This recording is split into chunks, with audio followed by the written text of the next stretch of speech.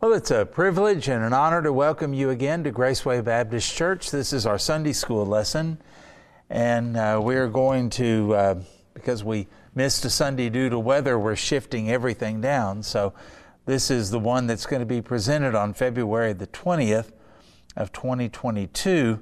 And the question that we're answering today is, what does Christ's resurrection mean for us? What does Christ's resurrection mean for us? I think that in spite of all of the people who come to church on Easter Sunday, my dad used to say they have their religious hiccup on Christmas and Easter. In spite of the people that feel like they ought to, get up and go to church because it's Easter Sunday, you might be surprised how many of them have really no earthly idea about what the holiday is even for, or why we go to church, or what's going on. I was watching somebody that did a survey at a university in Georgia. Georgia's about as Bible Belt as we are, and it's the home of the Southern Baptist Convention. It all started in Georgia in 1845. So our denomination is deeply rooted in that state. So you would expect that when they would survey people about what does Easter mean, that you'd get some pretty good answers. Man, it was surprising how many people that claim to be Christians, college students especially, claimed to be Christians, went to church on Easter and had no idea what it was about, or a very shallow idea about what it really is. Well, I got to thinking about it. We might be a little bit surprised if we were to ask our own children, whether they're adult children or college-age children or teenagers, to really explain it. We might be surprised at how little they know about it, and that's because we make assumptions all the time. Let me give you an illustration of that. In our family, a few years ago, when our kids were still at home, we had Papa Sam at one time and Mama Lou at another time come over to our house and said, we would like for you just to share your testimony with our kids. Do you know what both of them said in response to that? Oh, they already know all that. Well, the truth of the matter was they didn't know that. We had asked them, and they wanted to know what their Granny and Papa's testimony was. And what happens is we think that people know because we've said it, we've talked about it, but just like that testimony thing, if you share some of those things when the children aren't really listening or aren't really interested, you think you've told them, but the truth is they didn't really get it. And so my kids enjoyed hearing their testimonies when they got a little older and it was an intentional thing. And I think that holidays and church traditions we just assume that our children know about it. We assume everybody knows that. And the truth of the matter is they don't. And so when we go through this today, please don't just shut it off as, everybody knows that and I know that. This is not really about you. I know you do as a teacher, but this is about that new believer that may be in your class. This is about that person who maybe didn't grow up in a denomination like ours. Maybe they grew up in a liberal denomination. Maybe they don't have any church background at all. And they're just going along with what we do, but they don't really know why. So let's take time to make sure, number one, that we really understand it, because it's a very wonderful and rich thing to think about. It's the cornerstone of our faith, by the way. And also to maybe teach somebody who doesn't know it fully. Maybe they're kind of like Apollos. You remember him in the book of Acts? That he was mighty in the scriptures, but he didn't really understand Christ and the gospel. And so Priscilla and Aquila pulled him aside and they explained the word of the Lord to him in a more accurate way. And he gets saved, and boy, was he ever a powerful man of God. Well, I think that our churches are probably filled with people who don't really fully know or understand some things. Here's our chance. So the answer, what does Christ's resurrection mean to us, is given like this. Christ triumphed over sin and death by being physically resurrected so that all who trust in Him are raised to new life in this world and to everlasting life in the world to come. Just as we will one day be resurrected, so this world will one day. They'll be resurrected to judgment, though. We'll be resurrected to eternal life. They'll be resurrected to judgment. 1 Thessalonians chapter 4, verse 13 and 14. But we do not want you to be uninformed, brethren, about those who are asleep, that's a euphemism for death, that you may not grieve as others do, who have no hope. For since we believe that Jesus died and rose again, even so through Jesus, God will bring with Him those who have fallen asleep. So we think about that return of Christ for His church, and that's what Paul is speaking of there. And he doesn't say don't grieve for those who have gone on. We're made to grieve. We're emotional beings. We're relational beings. And when someone that we love dies and goes to heaven, it hurts because we miss them. We know where they are.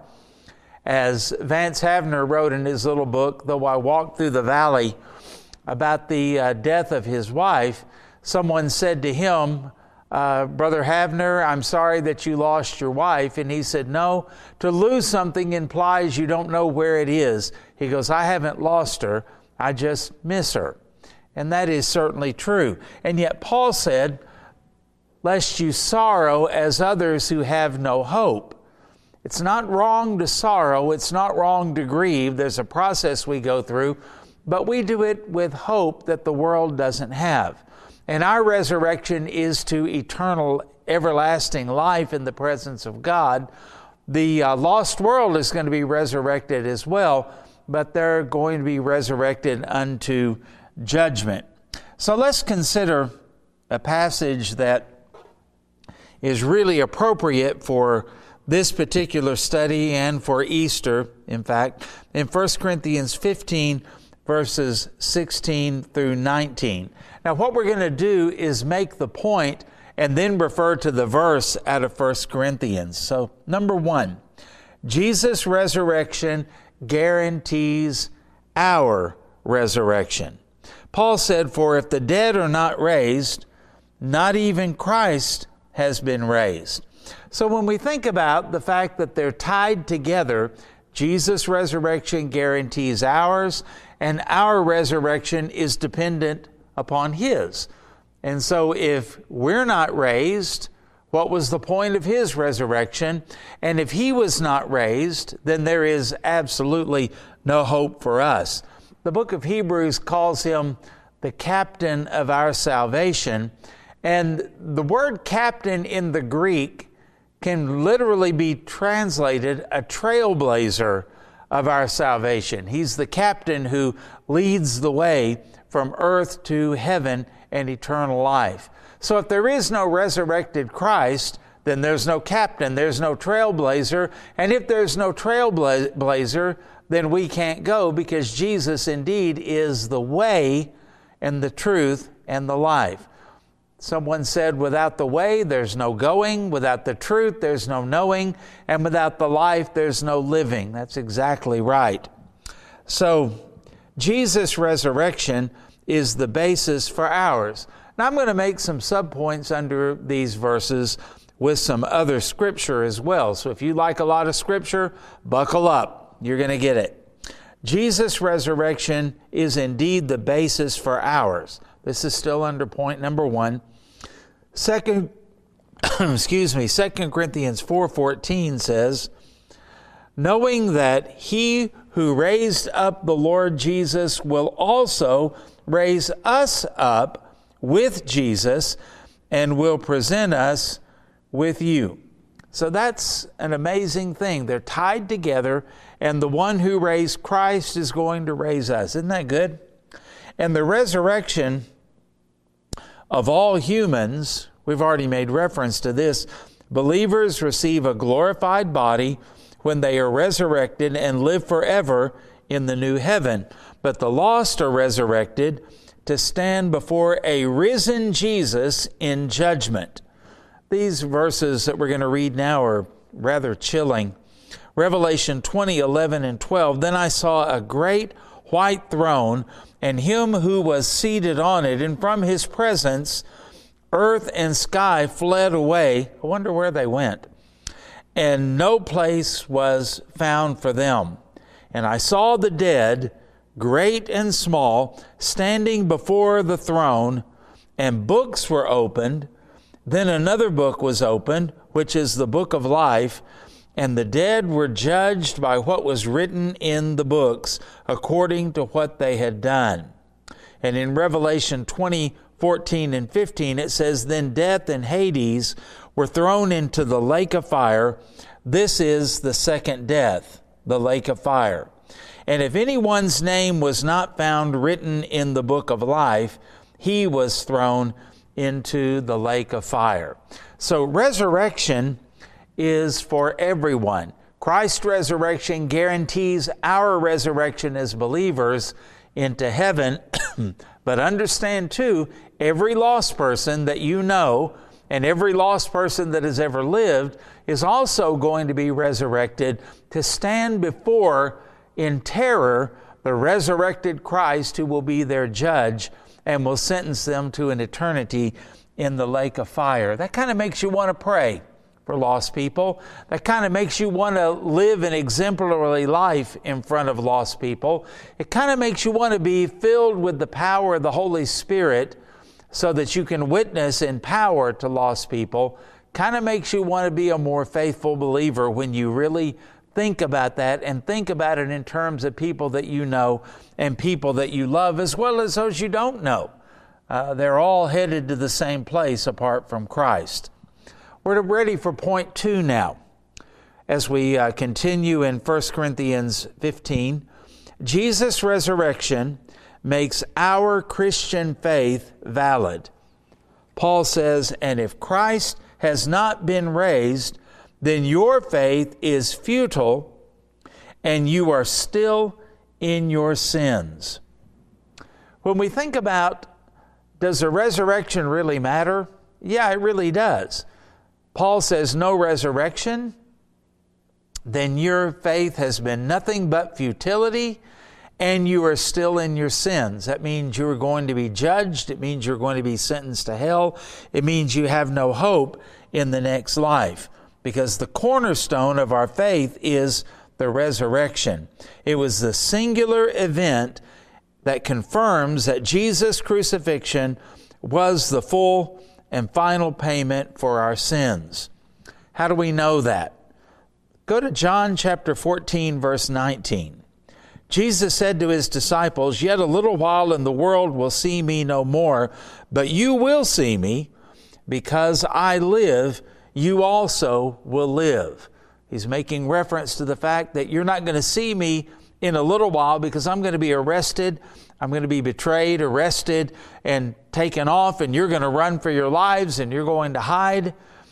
And then I'm going to die. I'm going to be put into a tomb with a stone rolled in front of it, and you're not going to see me. But then you will, and because I live, you also will live. It's got to be referring to his resurrection after 3 days. Romans chapter 8, verse 11. If the Spirit, that's capital S, so it means the Holy Spirit, if the Spirit of him who raised Jesus from the dead dwells in you, he who raised Christ Jesus from the dead will also give life to your mortal bodies through his Spirit who dwells in you. Now that's kind of exciting. The moment you were born again, the moment you trusted in Christ as your full payment for your sins and his resurrection and surrendered to him as Lord, the Holy Spirit came to live in you, and Paul defines the Holy Spirit as the same Spirit that raised Jesus from the dead lives in you. Can you imagine the power that indwells your life? If we could only depend upon that, live in that power, access that power, instead of doing things in our own strength and in the flesh and in the ways of the world.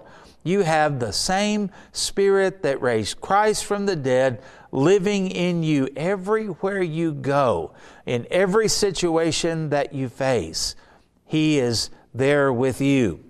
1 Corinthians chapter 15, 54 through 57, when the perishable puts on the imperishable, and the mortal puts on immortality, then shall come to pass the saying that is written, death is swallowed up in victory. O death, where is your victory? O death, where is your sting? The sting of death is sin, and the power of sin is the law, because the law points out our sin and condemns us because of that, or requires judgment. But thanks be to God, who gives us the victory through our Lord Jesus Christ. So through Jesus, His death, burial, and resurrection, we have hope in spite of the fact that God's law would condemn us. Christ, as our advocate, can stand and say, the price has been paid. I paid for it in my own body. And He can show nail-pierced hands and feet. And the Father accepts the payment of Christ on behalf of those who put their faith in Him. It's not of works, it's not of performance, it's not of us promising to do better. It is all on Christ and all of Christ. Third point, let's go back to our original scripture. Jesus' resurrection comforts us in our grief. Is it okay to be sad when someone dies? Is it okay to feel the sting and the pain of someone being taken from you? Now, let's be sure we understand all of this, that grief is not all the same. It's a little bit different when you lose, say, a small child or a baby or a teenager, and you think about their life, your hopes and your dreams, everything you were expecting to experience through them for the rest of their lives is gone. And it's normal and natural for us to think, whenever we have a child, this child is going to outlive me. This child is going to be like that arrow that the psalmist talks about, that's going to be launched into the next generation. And when that is cut short, that is a painful and terrible thing to face. It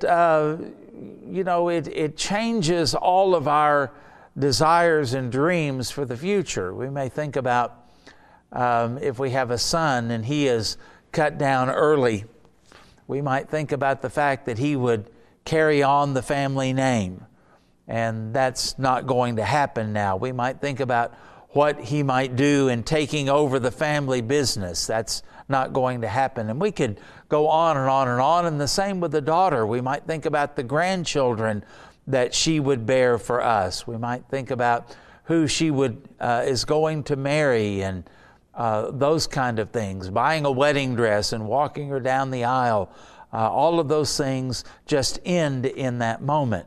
It's a very painful and difficult thing because our dreams come crashing down. But if we think about somebody who is older, my dad was 85 when he passed away.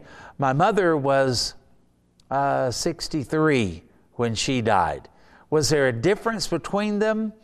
In one sense, no, because they both went to heaven to be with the Lord, and we can always rejoice in that. In another sense, there was a difference because with Mom, my kids were still quite young, and there were things that I remember thinking about that kind of messed with my mind and my emotions a little bit. When Taylor got his driver's license, he was backing out of the driveway to go somewhere for the first time by himself, and I was watching him, of course, and then the thought came out of nowhere, Mom would have loved this. And then the thoughts and the feelings, some of you can identify with this, of everything that she wasn't going to be around for. That really, really hurt and bothered me, and it really hit me hard. Steve Elkins used to call those E-bombs. emotional bombs. I call them sneak attacks, kind of like Pearl Harbor. They just come out of nowhere, and there they are, and they just wreck you. They're hard to handle. I have not had as many of those with the death of my dad because he was 85. He was sick. And in the whole scheme of things, there was a part of me that says, I'm going to miss you, Dad, but it's time. It's time for you to go on. Your body's worn out, and it's time for you to go be with the Lord. It's time for you to see Mom, and I have a little brother and a little sister that are in heaven. Time to go see Tony and Marlene. It's time to go see your dad and brothers and other people that have gone on before. And there was just kind of a peaceful settledness in his life that had to do with his age. We knew it was coming to the end. We knew that it was time. And while we miss him and while we grieve for him, it's just different. And so when we think about grief and we think about other people, other believers, sometimes some of you get a little bit hard and a little bit high and mighty and a little bit maybe legalistic, and you lose your compassion because you wonder with someone, it's been 2 weeks since their child died. They ought to be over this by now. It's time to move on. Well, easy for you to say. Easy for you to say. And when we compare people and we say, well, so-and-so, they seem to handle the death of their parent pretty easy. Well, maybe it's because that parent had had a long-term illness. Maybe it's because they were elderly and it was clear it was time for them to go be with the Lord. Or as opposed to somebody else whose parent dies at a young age and they grieve over what all they miss and their parent is missing in terms of our earthly lives. Let's be careful about those kind of things, because sometimes we send the wrong message and we hurt people and we're unfair to people. And it might be that when you get hard on somebody else, kind of with the what's wrong with them attitude, you might understand one of these days because the Lord might put you through it as well. So be careful. You kind of reap what you sow. So Jesus' resurrection comforts us in our grief. We have to have this feeling and this understanding that there's more to life than living and dying, and there is an eternal life that comes after this life. I've conducted a lot of funerals in the last 30 some odd years. And boy, there is a huge difference between preaching a funeral for a believer as opposed to a non-believer. Now there's tears at both, and there's sadness at both. And there is sometimes a sense of despair. I can't tell you how many times I stood by a casket and had a widow or a widower say, what am I going to do without them? And adjusting to life without that mate is very difficult. Some of you well know that. But it's far different when you have a funeral for a lost person and when you see a mom or a dad or a husband or a wife standing by a corpse in that casket knowing they will never lay eyes on that person again and they have no hope of eternal life. You say, well, yeah, they'll be together in hell. Yeah, but remember, hell is a place of outer darkness. Weeping, wailing, gnashing of teeth. There's no fellowship in hell. Nothing but loneliness and separation for an eternity and the darkness that they're going to experience. And it's a sad, sad thing when you stand by someone who does not have hope of eternal life. So think about this. When those who have fallen asleep in Christ have perished, then there's a promise. The Bible says we are confident, yes, well pleased, rather to be absent from the body and to be present with the Lord. That's in 2 Corinthians chapter 5, verse 8. Now that's what happens with the believer. The body sleeps, but not the soul. The soul goes to be with the Lord. The body will be resurrected later because God redeems us, body, soul, and spirit. We're redeemed completely. But in the time being, the soul goes to heaven, the body sleeps, absent from the body, present with the Lord. Think about Luke 23:42 and 43. The scripture talks about, come on, Kindle, what are you trying to pull on me now?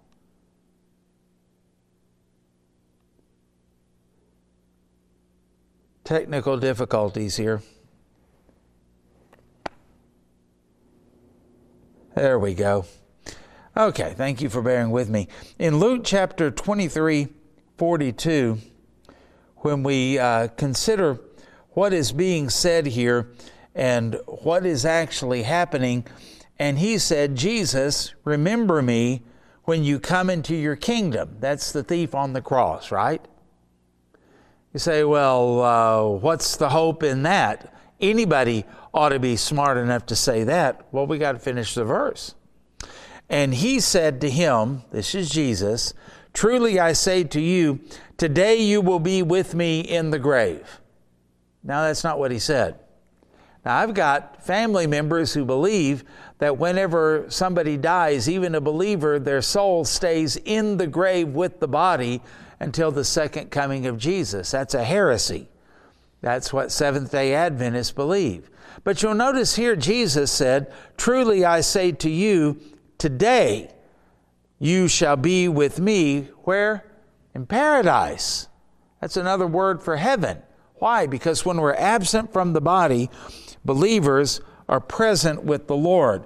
And so we're going to be in heaven with Christ, and we're going to be reunited also with other believers. Somebody asked me one time, do you think that we'll know each other when we get to heaven? And I said, well, I don't know any reason why we'd be any dumber up there than we are down here.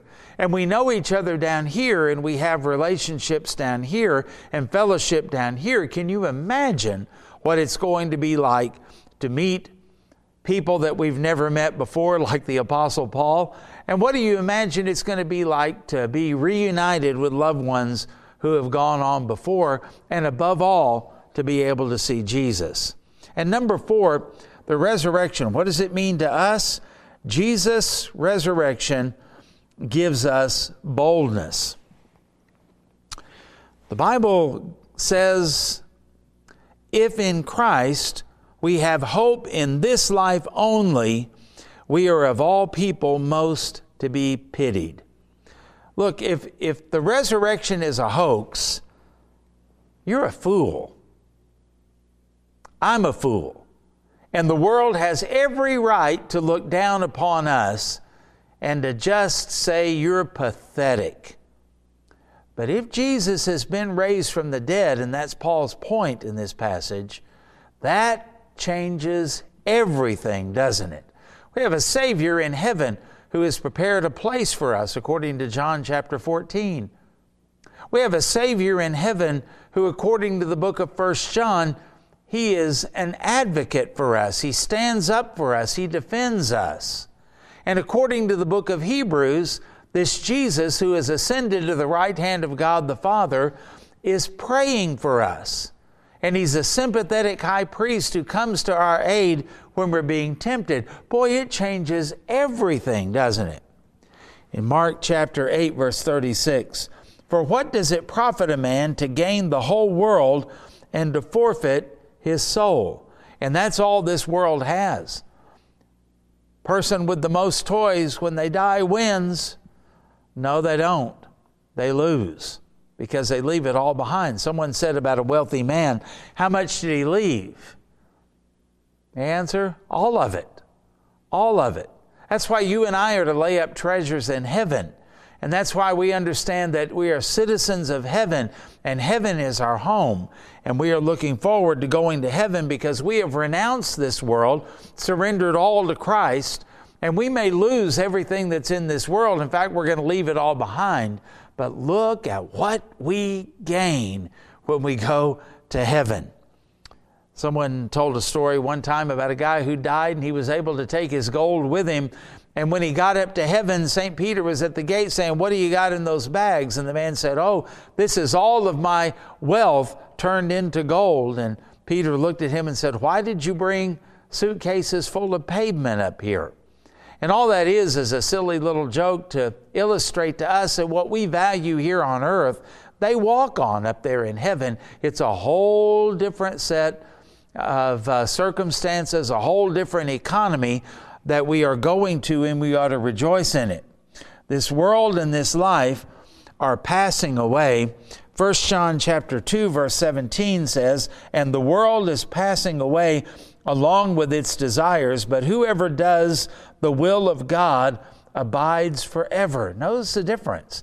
Everything here that man values, everything that people invest in, everything that people are proud of, everything here that people are staking their life on, it's on its way out.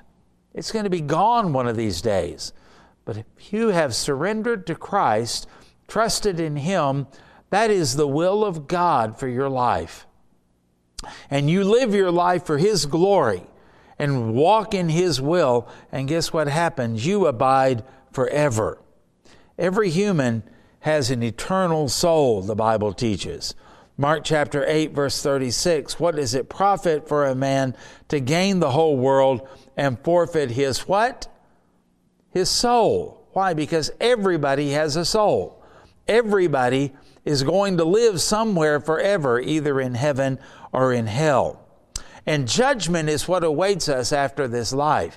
I feel sorry for people who commit suicide thinking it's going to be the end of all of their trouble, only to find out that they face God in judgment after that. Now, for the believer, that's certainly different, but for the lost person, they face judgment. Think about those people who believe in Islam, who think that by martyring themselves, they're going to get the 70 virgins and all of that, and face Allah and have instant heaven, not have to go through the judgment, only to find out that they face Yahweh and that judgment awaits them. For the Bible says in Hebrews 9:27, "And just as it is appointed for man to die once, and after that, the judgment." The judgment. And without the resurrected Christ, that judgment would be terrifying for all of us. But for believers, we don't face that judgment because we see Jesus as our Savior and not as our judge. And the resurrection is the Father's guarantee that the sins of believers are forgiven. Romans 10:9.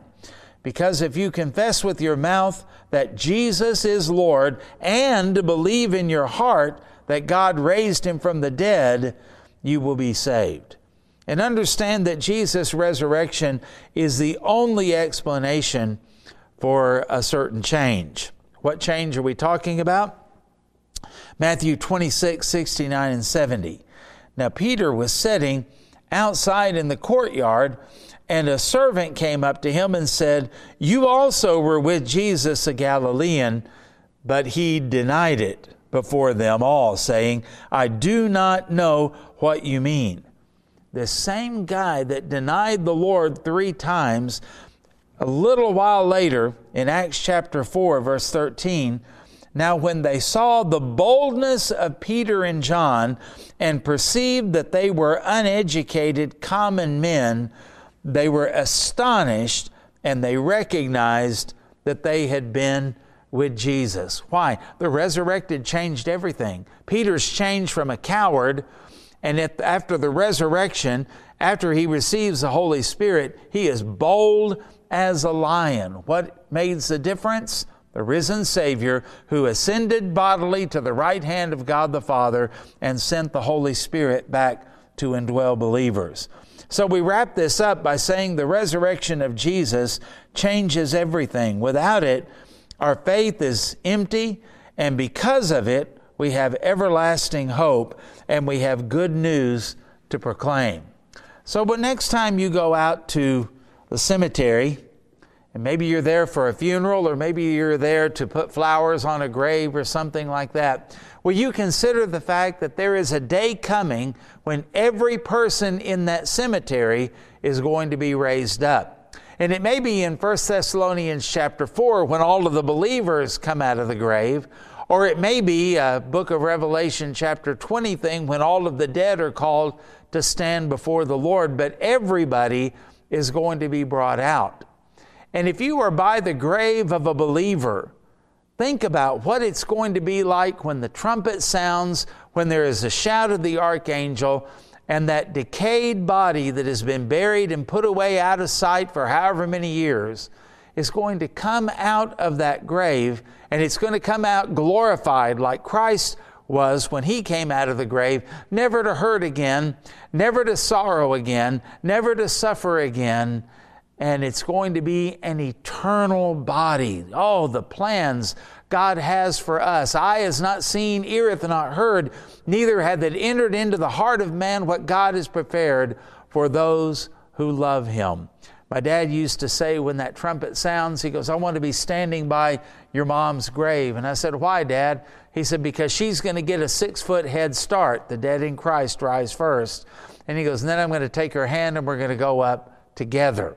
That's a great way of looking at that. The cemetery is not a place to be feared, and it is not a place that marks the end. That is not the eternal resting place of the living. They are going to come out of the grave, and God has a wonderful plan for those that He has redeemed. And so the resurrection of Christ, what does it do for us? Let's just put it this way. It changes everything for the child of God. Well, thank you so much for tuning in and watching this. God bless you, teachers, as you teach this lesson. And for those of you who are watching, to keep up with what your Sunday school class is doing, thank you for doing that. God bless you. And remember, when we all get to heaven, what a day of rejoicing that will be. And it may be sooner than we think. But our hope is not in this life. It is in Jesus, who was raised from the dead. God bless you, and thank you once again.